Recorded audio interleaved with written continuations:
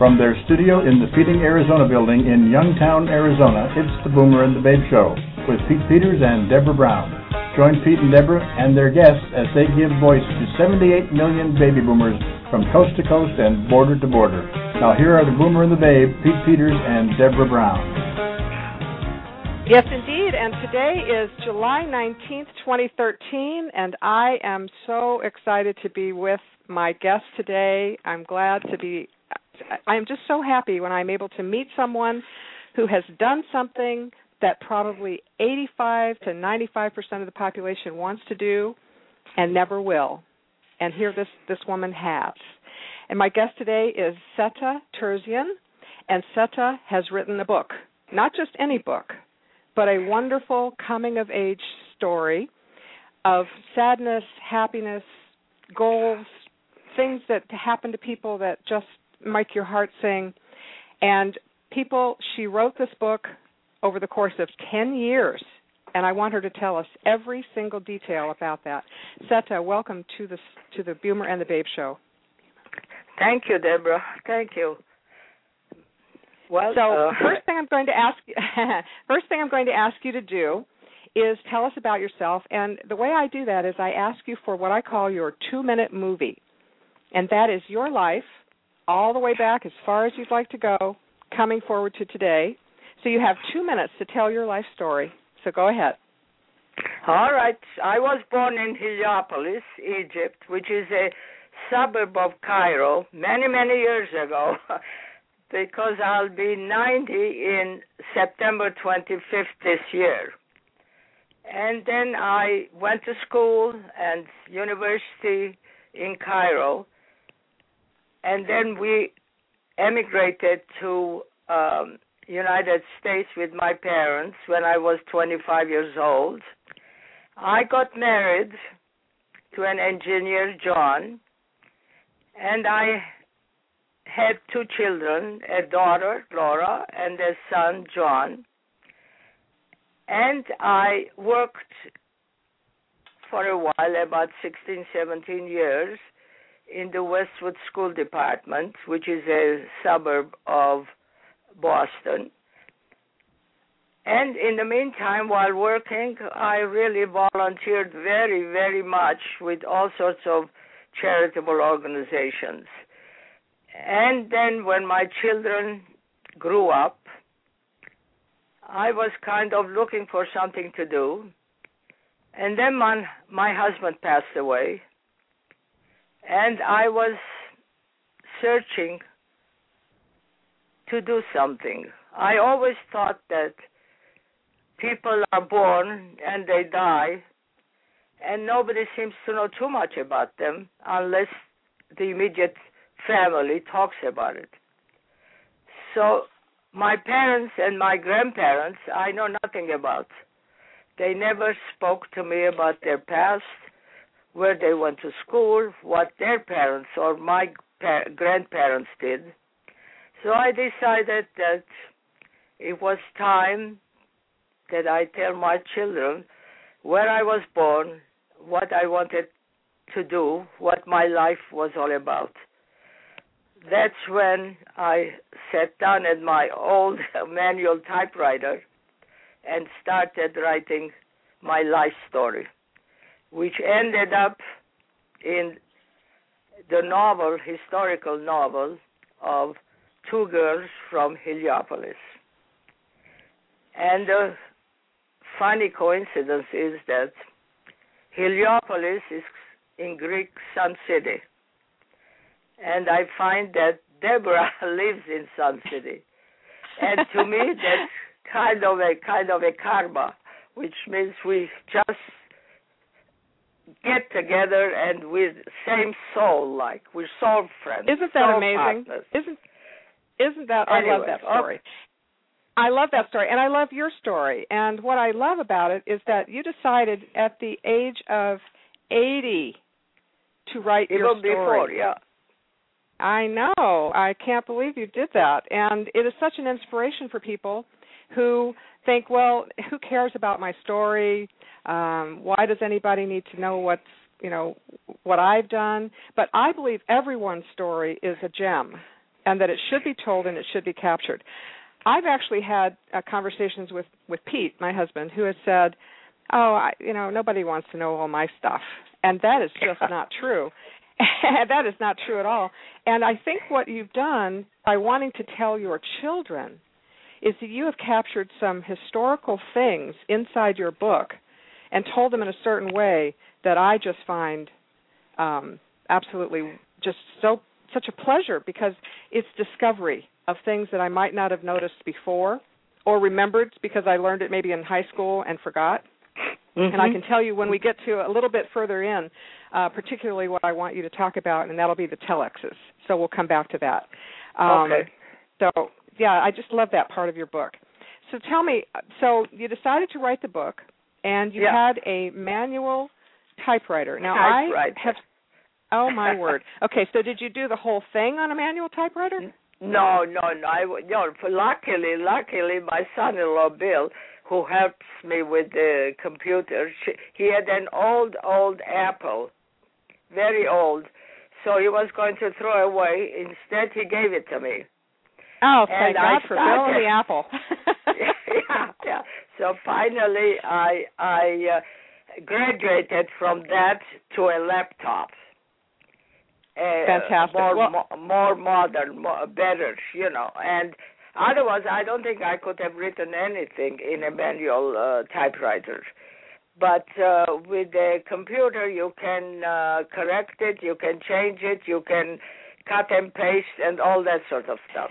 But when I sat down, actually, to start writing, I started saying, well, I was born here and I went to school here, and then I have always had a very active imagination. So most of the facts in the book are real and are true. But I did fantasize a little bit. I figured what the wishes that I had, I put it in the book as fantasy. So people ask me, is this your life?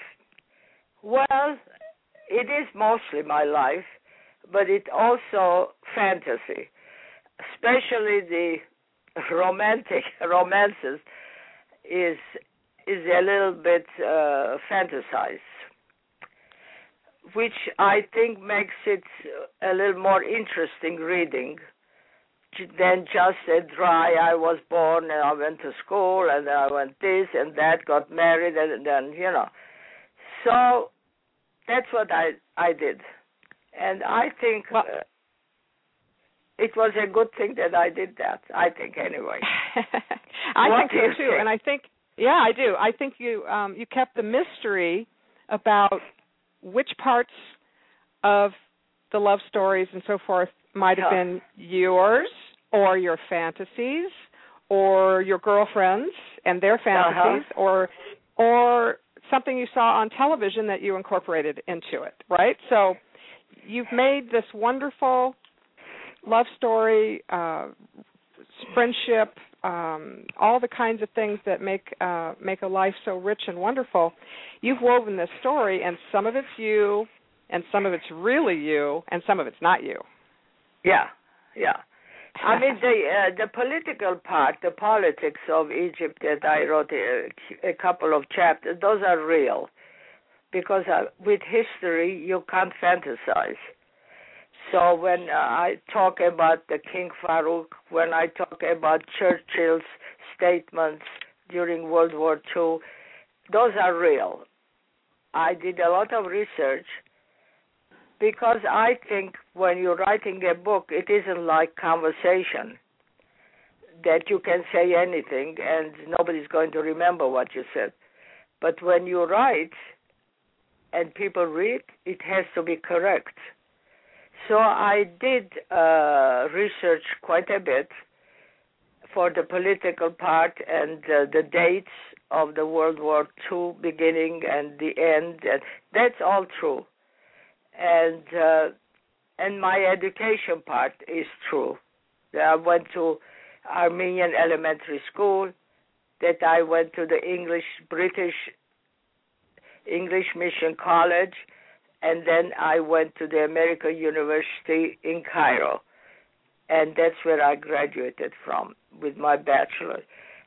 All that is true.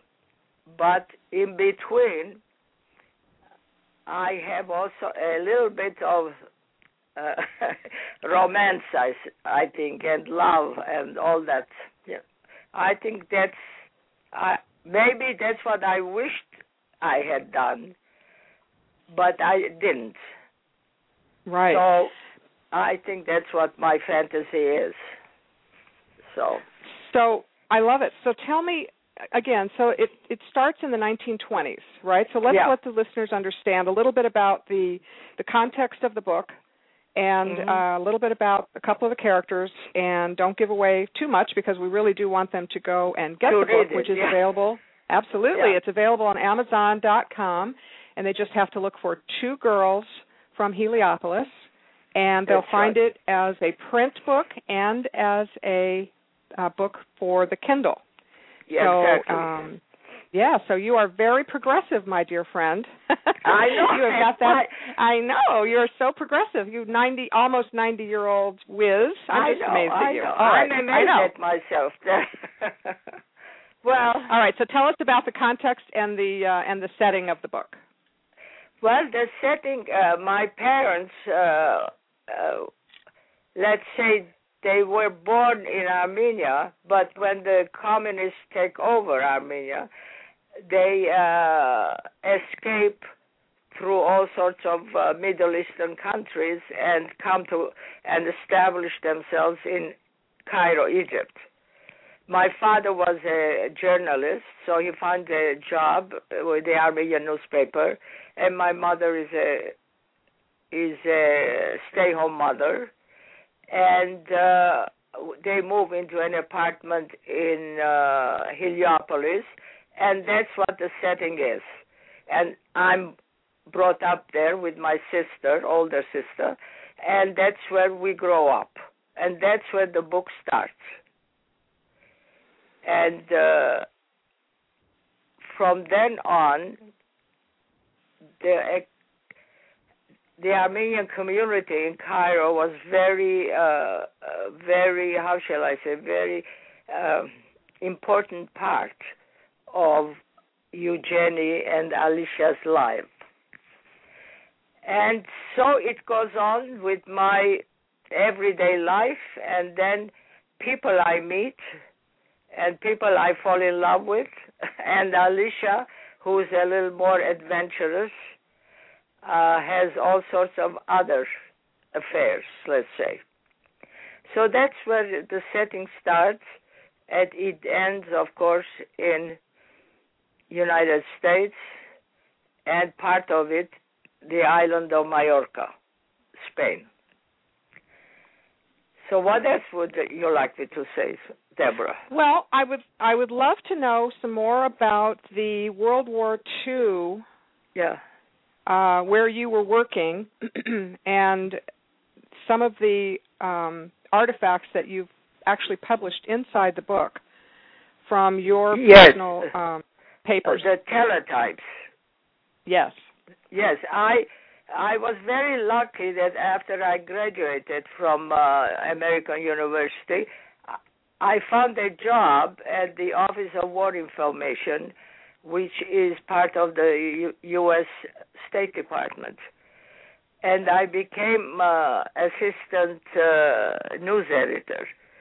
The office was kind of a center of the Middle East, and we would get all sorts of news from the news agencies like Reuters and UP and AP and all that, and we would translate it to French or Arabic and distribute it to all the newspapers in the Middle East.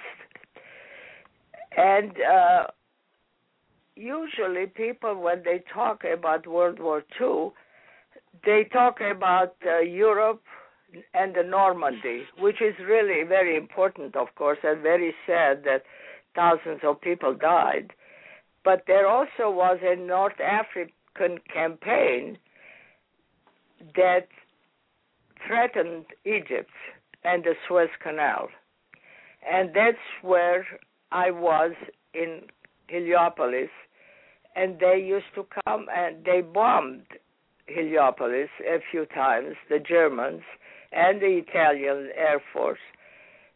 And that's where Mussolini, Benito Mussolini, wanted to enter. I have this in the book. I don't want to go into too much details, but he was very much interested in coming to Egypt and entering Alexandria, which was 80 miles from where the German army under General Rommel was. But for some, I have all these details in the book, so I don't want to talk too much about it, I guess. Absolutely not, right. Yeah, but we used to have teletype machines that would go ticking all day long. And for some reason, I kept a diary.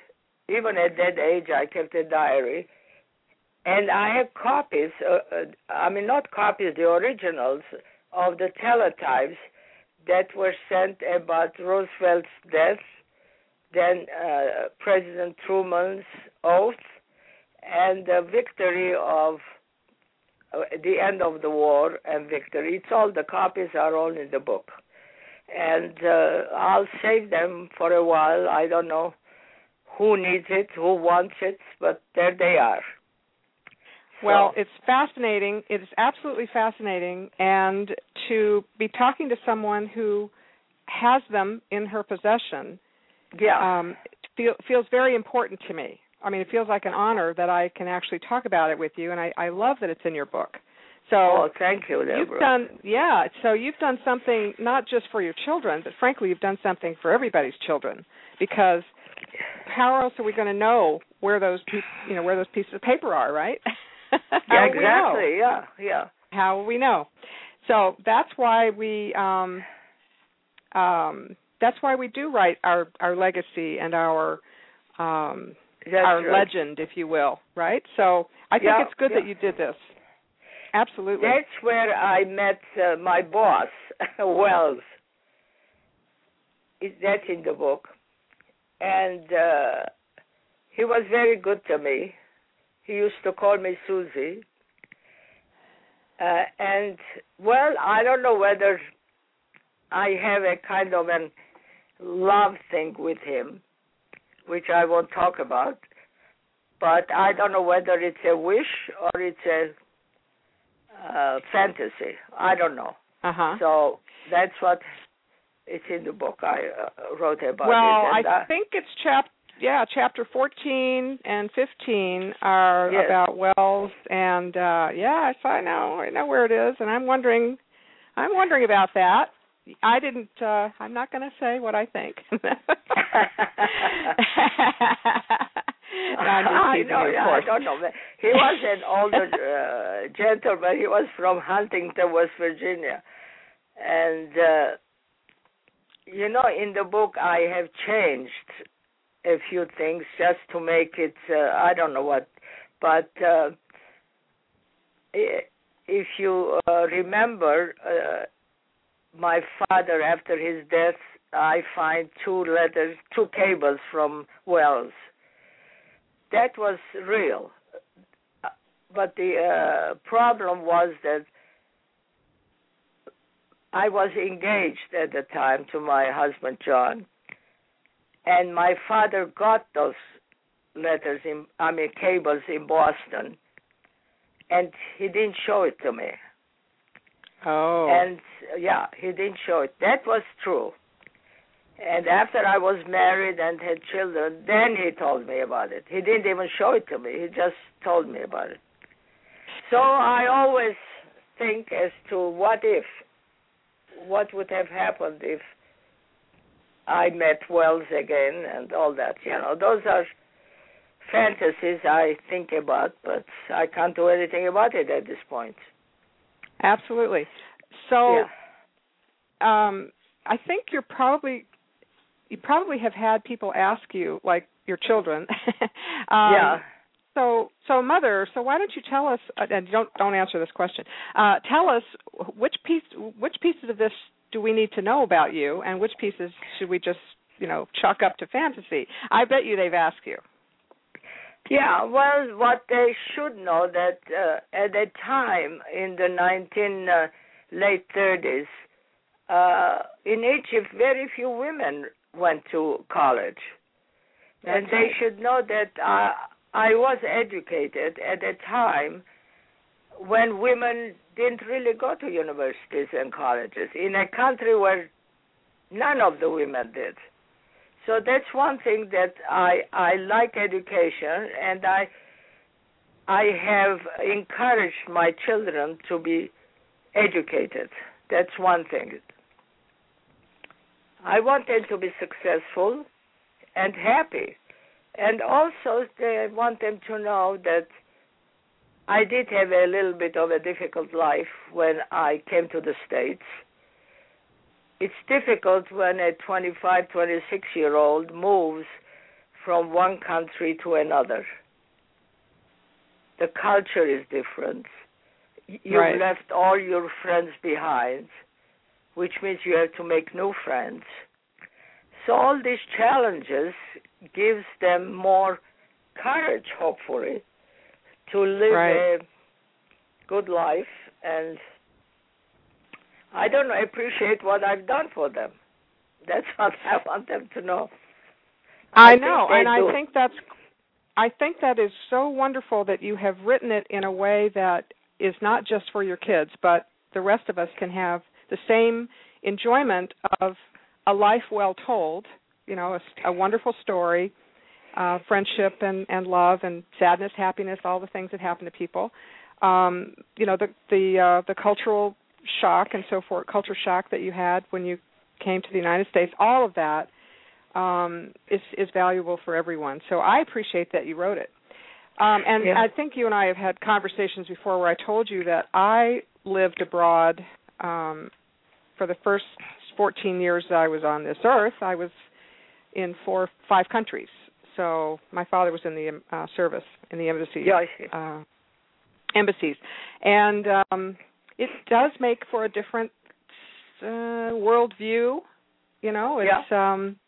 It makes culture shock for us is real, because you do move around and you have to adjust and get a whole new group of friends, like you said, and it is different. So I need to write my own story someday. I would have to change. Yeah. Well, I'm going to have to change the names. I'm going to have to change the names on almost everything because no, I'm just kidding. Yeah. I don't want everybody to know my secrets. All right. So it took you 10 years. It took you 10 years to write the book. Can you tell me why it took you that long? Well, actually, or do you feel like that was a short period of time? Yeah. Well, actually, the writing itself didn't take 10 years, but you have to realize how I write. I used to walk a lot, and while I was walking, first it was like therapy to me, walking, and I used to carry a pad of paper with me. And while I was walking, I'd think of words or phrases or that I should put in the book, and so I would write. I also had that pad next to my bed, because while I'm lying down in bed, I think of things. I should say this, I should say that, I should change the words, the names. So that took a while. I corrected it and recorrected it. And then it took about, let's say, 3 or 4 years to actually write. But when it came to publishing it or editing it, that's what took a long time. That took I was, let's say, very, very naive about the publishing world. Years ago, I saw a documentary on Margaret Mitchell, who's the author of Gone with the Wind. Yes. And I still remember that. She walked into this office, the publisher's office. An old man was sitting behind the desk, and she had gone with the wind in handwritten papers. She was carrying in her arms, and she went into the office and threw the manuscript on his desk. And she said, well, that's it. This is it. And the man read it, and now we know what happened to Gone with the Wind. It became a success. I thought that's what I was going to do. I was going to write the book and maybe edit it a little bit and send it to the publisher, and that was the end of it. Well, I was very, very wrong and very surprised. Publishers nowadays, I don't know, you must know that better than I do. They're very large corporations. Some of them are foreign, from Europe, and really you can't just send a manuscript and have them answer. They won't do it. That's right. Unless you're a very famous person, a movie star or a politician, then they'll send you millions of dollars of advance, and that's what took a long time. I was just going to say the self-publishing now is such a boon for all of us, because wonderful books are now being able to, hit the rack, so to speak, and be able to be shared in a way that, 5-6 years ago, people just did not know what to do. They just did not have a clue. And now there are people who are famous authors who are starting to self-publish some of their own books because they have more control. They don't have to give up control of the back cover copy or the actual insides. They can do exactly as they please. The thing that you have to have in order to be successful is a platform. And in order to get a publisher or an agent to say, yes, I will represent you, you have to have a lot of people who already know about you. And that's hard for some of us to do right out of, our regular lives. In other words, you finish being in the school system and being a mother and a grandmother and all this stuff, and then you decide to be, an author with a huge platform. It doesn't work that way, right? Yes, that's right. That's what, and then the editing is another problem. I sent it to an editor somebody recommended, but you have to find an editor that has the same feeling or the same goal for your book. The first one, was all right as far as the grammar and the language goes, but she was more interested. She didn't like the politics background. She didn't like a lot of the, and the travels she didn't like, because she says this is not a political book, and then she said this is not a travelogue. This is gone with the story. She wanted like a romance story, one of those that you meet somebody you love, you fall in love, and then your third person comes and this and that, Yes. So the grammar and language she did, but she didn't have the same feeling about the book that I did. So I let it sit for a while. I got discouraged, really. And then one day, I'm at Cape Cod now, and one day we were sitting around the table, and my granddaughter, Rachel, happened to be there. She came from Los Angeles. She works there. And she calls me Mama. Mama, she says, why don't I look at it? Maybe I can help you with the book. So I said, fine. So she took the book with her to Los Angeles. And, of course, she was a young girl trying to make a career for herself. She worked until chapter 18. And then she kind of was too busy to do it anymore. But she gave me a lot of help in turning the book into a first person. See, I had it in third person. Oh, yes. Yeah, third person. And she said, let's make it first person. And that, of course, makes it easier for the author, really, for me. Absolutely. Yeah, which means that you have to change the whole, how shall I say, language to a first person. Mm-hmm. So we did that until chapter 18. And then she said, let's have a prologue. And we did that, and that was helpful. And then we decided that she can't do it anymore because she's busy. So somehow her father volunteered. This is a family business.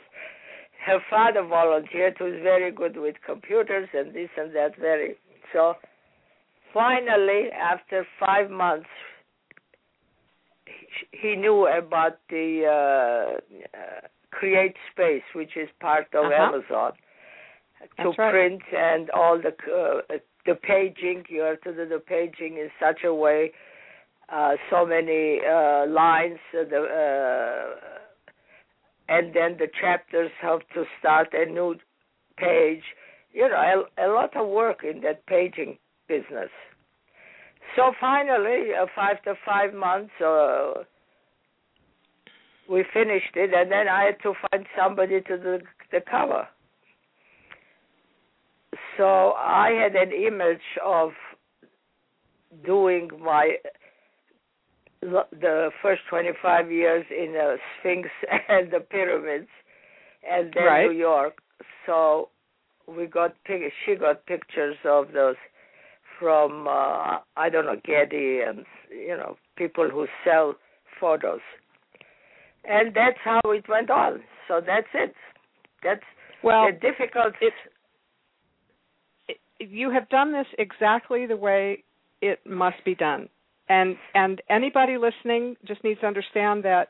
Listen to Seta. She has told you exactly, step by step, what you have to do. Now, what we can do is not find an editor who does not understand your voice and your dream and wants to squash you like a bug. That is not done. That is not. I'm glad you got rid of that. And you should never let someone steal your dream like that, right? So you did the right thing to put it aside and find someone that could stay in your voice and give you what your granddaughter did through chapter 18, which is a very well-written, very well-done book. And you're right, to make it first person makes it so much easier to tell the story. And it makes it more like, oh, my God, this is really good. I'm really in with you, right? I'm in there. So whenever I edit someone's book, by the way, and I do edit people's books, a lot of times I print the whole thing. I don't just start making changes. I print the whole thing, and I literally redline where I think changes should be, and I talk to the person about every single one of my suggestions because I do want it to stay in your voice. It must stay in your voice. But I will say, sometimes I've said to someone, the end of your book is really the beginning. And I'm talking about nonfiction books as well, So I'll say you've got to move that last part, that last six chapters is the part that needs to be the beginning. And I have actually turned people's books around like that, but with their permission and with their agreement and with their joy about it, not feeling like they've done the wrong thing.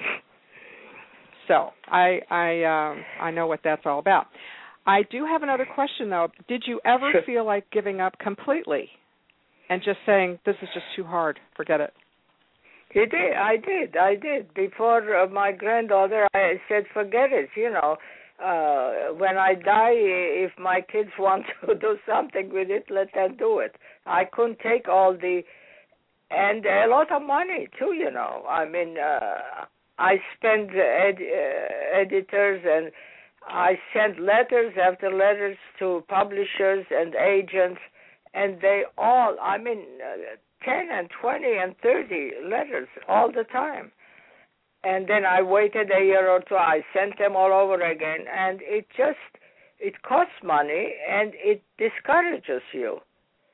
Sure. And then I watch Absolutely.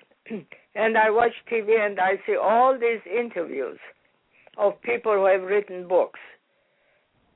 And they all sound the same, really. Their childhood has been very difficult. Their father was this, their uncle was that, and I don't know. After a while, I gave up. I said, what can I do? My life wasn't that bad as a child, so nobody's interested. Nobody's interested in a happy childhood anymore. So they want a difficult childhood. So, well, I'll tell you what's great about your book, though, Seta, is the history and the references to the world wars and to all that stuff. It's very exciting. It's very exciting. You know, we were even though we were in Egypt, we were very proud about Churchill and Roosevelt. My community anyway, most of them, we loved Roosevelt. To us, he was like a god. And when he died, it really bothered me and my father especially. He was a very pro Churchill and Roosevelt, so as an editor. So we really lost like our own president. So right. Well, anyway, but now when I see the demonstrations in Cairo, it's very sad. I really feel very sad. And I don't know if you wanted to say something about that square, Tahrir Square. Well, I want people to know that that you have a blog. I mean, I'm just so proud of you. Yeah. I mean, my goodness, you're 90 years old almost, and you've got a blog and a Facebook page, for goodness sakes. I just think that's just the coolest thing I've ever heard. I thought I was cool at almost 60. I'll be 60 next month, and and then you'll be turned 6, yeah. and then you'll be 90. Yeah, and then you'll be 90 right behind me. I think, Deborah, it's ridiculous to be 90. Anyway, I think it's ridiculous. I think it's ridiculous to be 60. I mean, but what I was going to say about that is, what's so wonderful is I feel very forward-thinking and very hip, to have my blog and be able to build a website and all this stuff. And then I'm talking to you, and you've got a Facebook page, and you've got this, and you've got that, and you've published a book, and I'm like, oh, please, everybody just needs to just get your stuff done, right? If you and I can do it. But what I was going to say is the blog that is up on twogirlsfromheliopolis.com is about, I got it. Yeah, it's about that very thing. So go ahead and tell us the gist of what you wrote about the Tahrir Square. I can't even say it. Tahrir Square and what it used to be called. Yeah, I really didn't. I was hearing Tahrir Square. I had never heard of Tahrir Square, so I went on the internet, and finally I discovered that was named Ismailia Square. No wonder I couldn't remember it. And I used to walk Heliopolis. I used to take a metro. Metro in Europe, they call it for the underground, but this wasn't underground. It's like a trolley, but it was called a metro. Anyway, I used to take the metro until the last station, which is the center of Cairo, and then I used to walk along Tahrir Street and then go across Tahrir Square to go to the university. I did that for 4 years. So I can't understand that beautiful square. That was a beautiful, I don't know whether I said it, but that Khedive who built that square in end of 1890, 1890 or something, wanted Cairo to become Paris of the Nile. So his imagination and his hope was that Cairo will become a very important and beautiful city. So that's when he built this Ismailia Square, which is called now Tahrir Square. And I look at the faces in the crowds, and there are a lot of women. You see the women yelling and screaming, and I feel sad because the people look very, I don't know, how shall I say, very angry, very sad. Mm-hmm.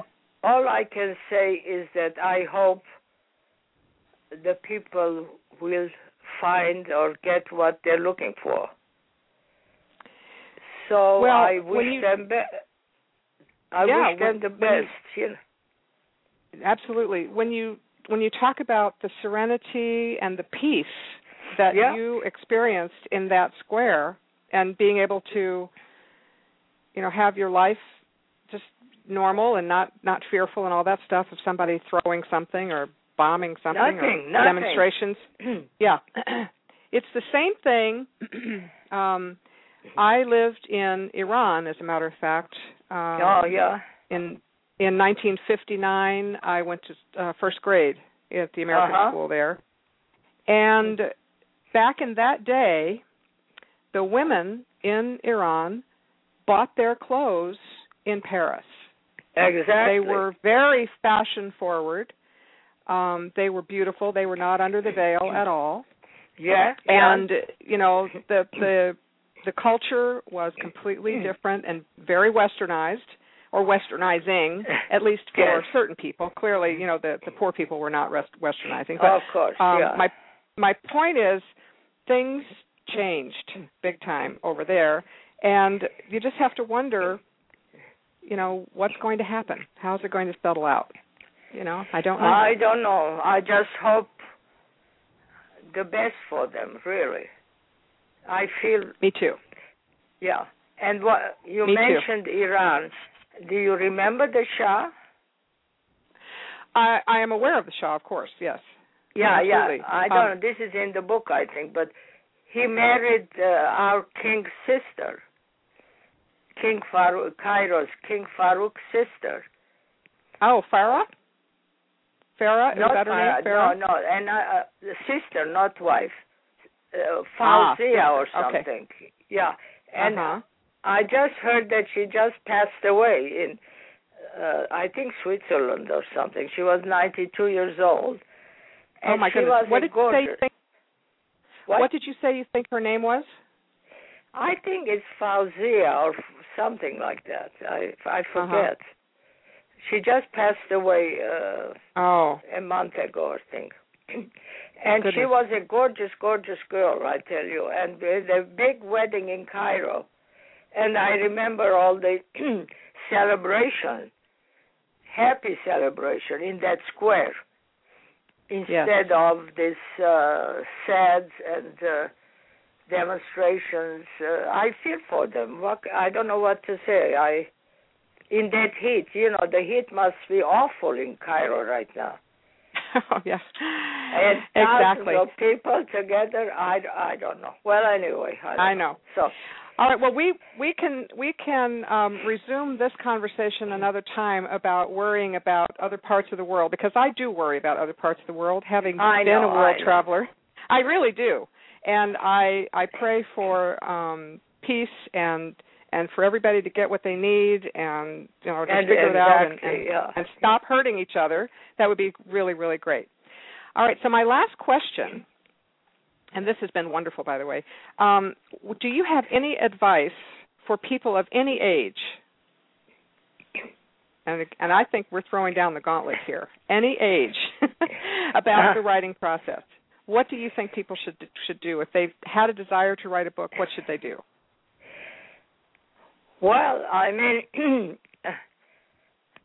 young people, first of all, should talk to their parents and find out what their life is all about. I never talked to my parents about their past, and they never told me anything about their past. So they should do that. The young people should know what their parents did, where they come from, what their hopes were. Because like somebody said, I think that every person has a book in their heart or in their brain. And the older people, everybody just watches TV and somebody else's life. So they should sit down and just write about their life, what their hopes were, what their challenges were, who they wanted to be, and what happened. I don't know. I think it's interesting that people should spend more time with their older parents and listen to them. I agree with you. And one thing I just want, this is kind of funny, but I'll tell you. A friend of mine wanted me to take a DNA test. And I did. There's a company here that I took my DNA test. And I want you to know, Deborah, that I'm related to Marie Antoinette and Buffett. And who? And who's that rich guy, Buffett? Isn't that? Oh my God! Oh yeah. Now, seriously, how in the heck did that happen? Don't even try to tell me. No, I don't know. All I know, I paid $150, and I had a DNA test, and they said that my ancestry comes from northern France and northern southern England and Sweden and all that. So I don't know. Oh my I God. don't know whether it's real or not real. And on the side, they give you a few people that you're kind of related to. Oh, that's fascinating. Yeah. Well, so, I think it's probably more important for your children to have the book you wrote than to find out that you're part of Marie Antoinette and Buffett's lineage somehow. I know that. I think that's so I funny. just said that just to be funny. It is funny. It is very funny. All right, so let's let people know how they can get the book, and Yes. let's also let people know that it would be great for your 90th birthday to have a whole bunch more people reading the book. Yeah. So where can they find the book? Well, on Amazon.com. Yes. And of course Kindle, if they want to. Yes. So it would be great for my birthday to reading my book. Absolutely. Well, we'll do, I'll tell you what we'll do. We will do an Amazon bestseller run. We'll try to get it to bestseller status, and we'll do a whole program, and we'll get a whole bunch of people signing up to like your Facebook page. So they go to Facebook and look up Two Girls from Heliopolis. Okay. And we'll make sure that people know about the book, and this has been fantastic. So thank you so much for being on here with me. And do you have any closing thoughts for us? Well, I just want to thank you, Deborah, that you made my life and my book public for other people to know about me. And it's kind of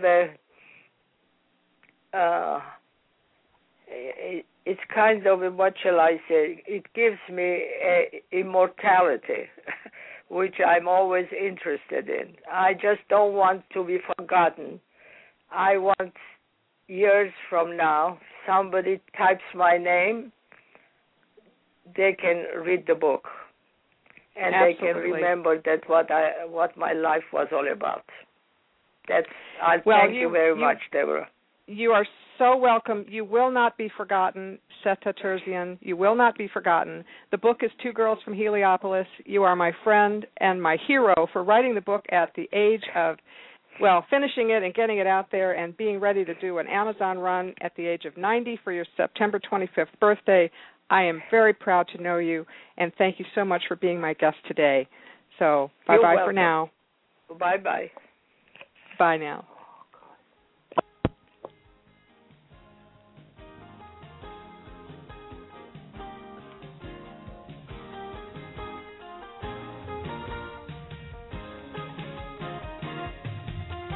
Listening to the Boomer and the Babe Show, where we bring interesting conversations to the world. Be sure to follow us on Twitter, where we tweet as Boomer and Babe, and on Facebook as Pete Peters 47.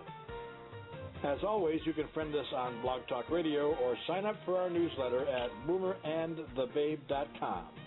Email us at host@boomerandthebabe.com with any of your comments. Remember, at 50, you're just getting started.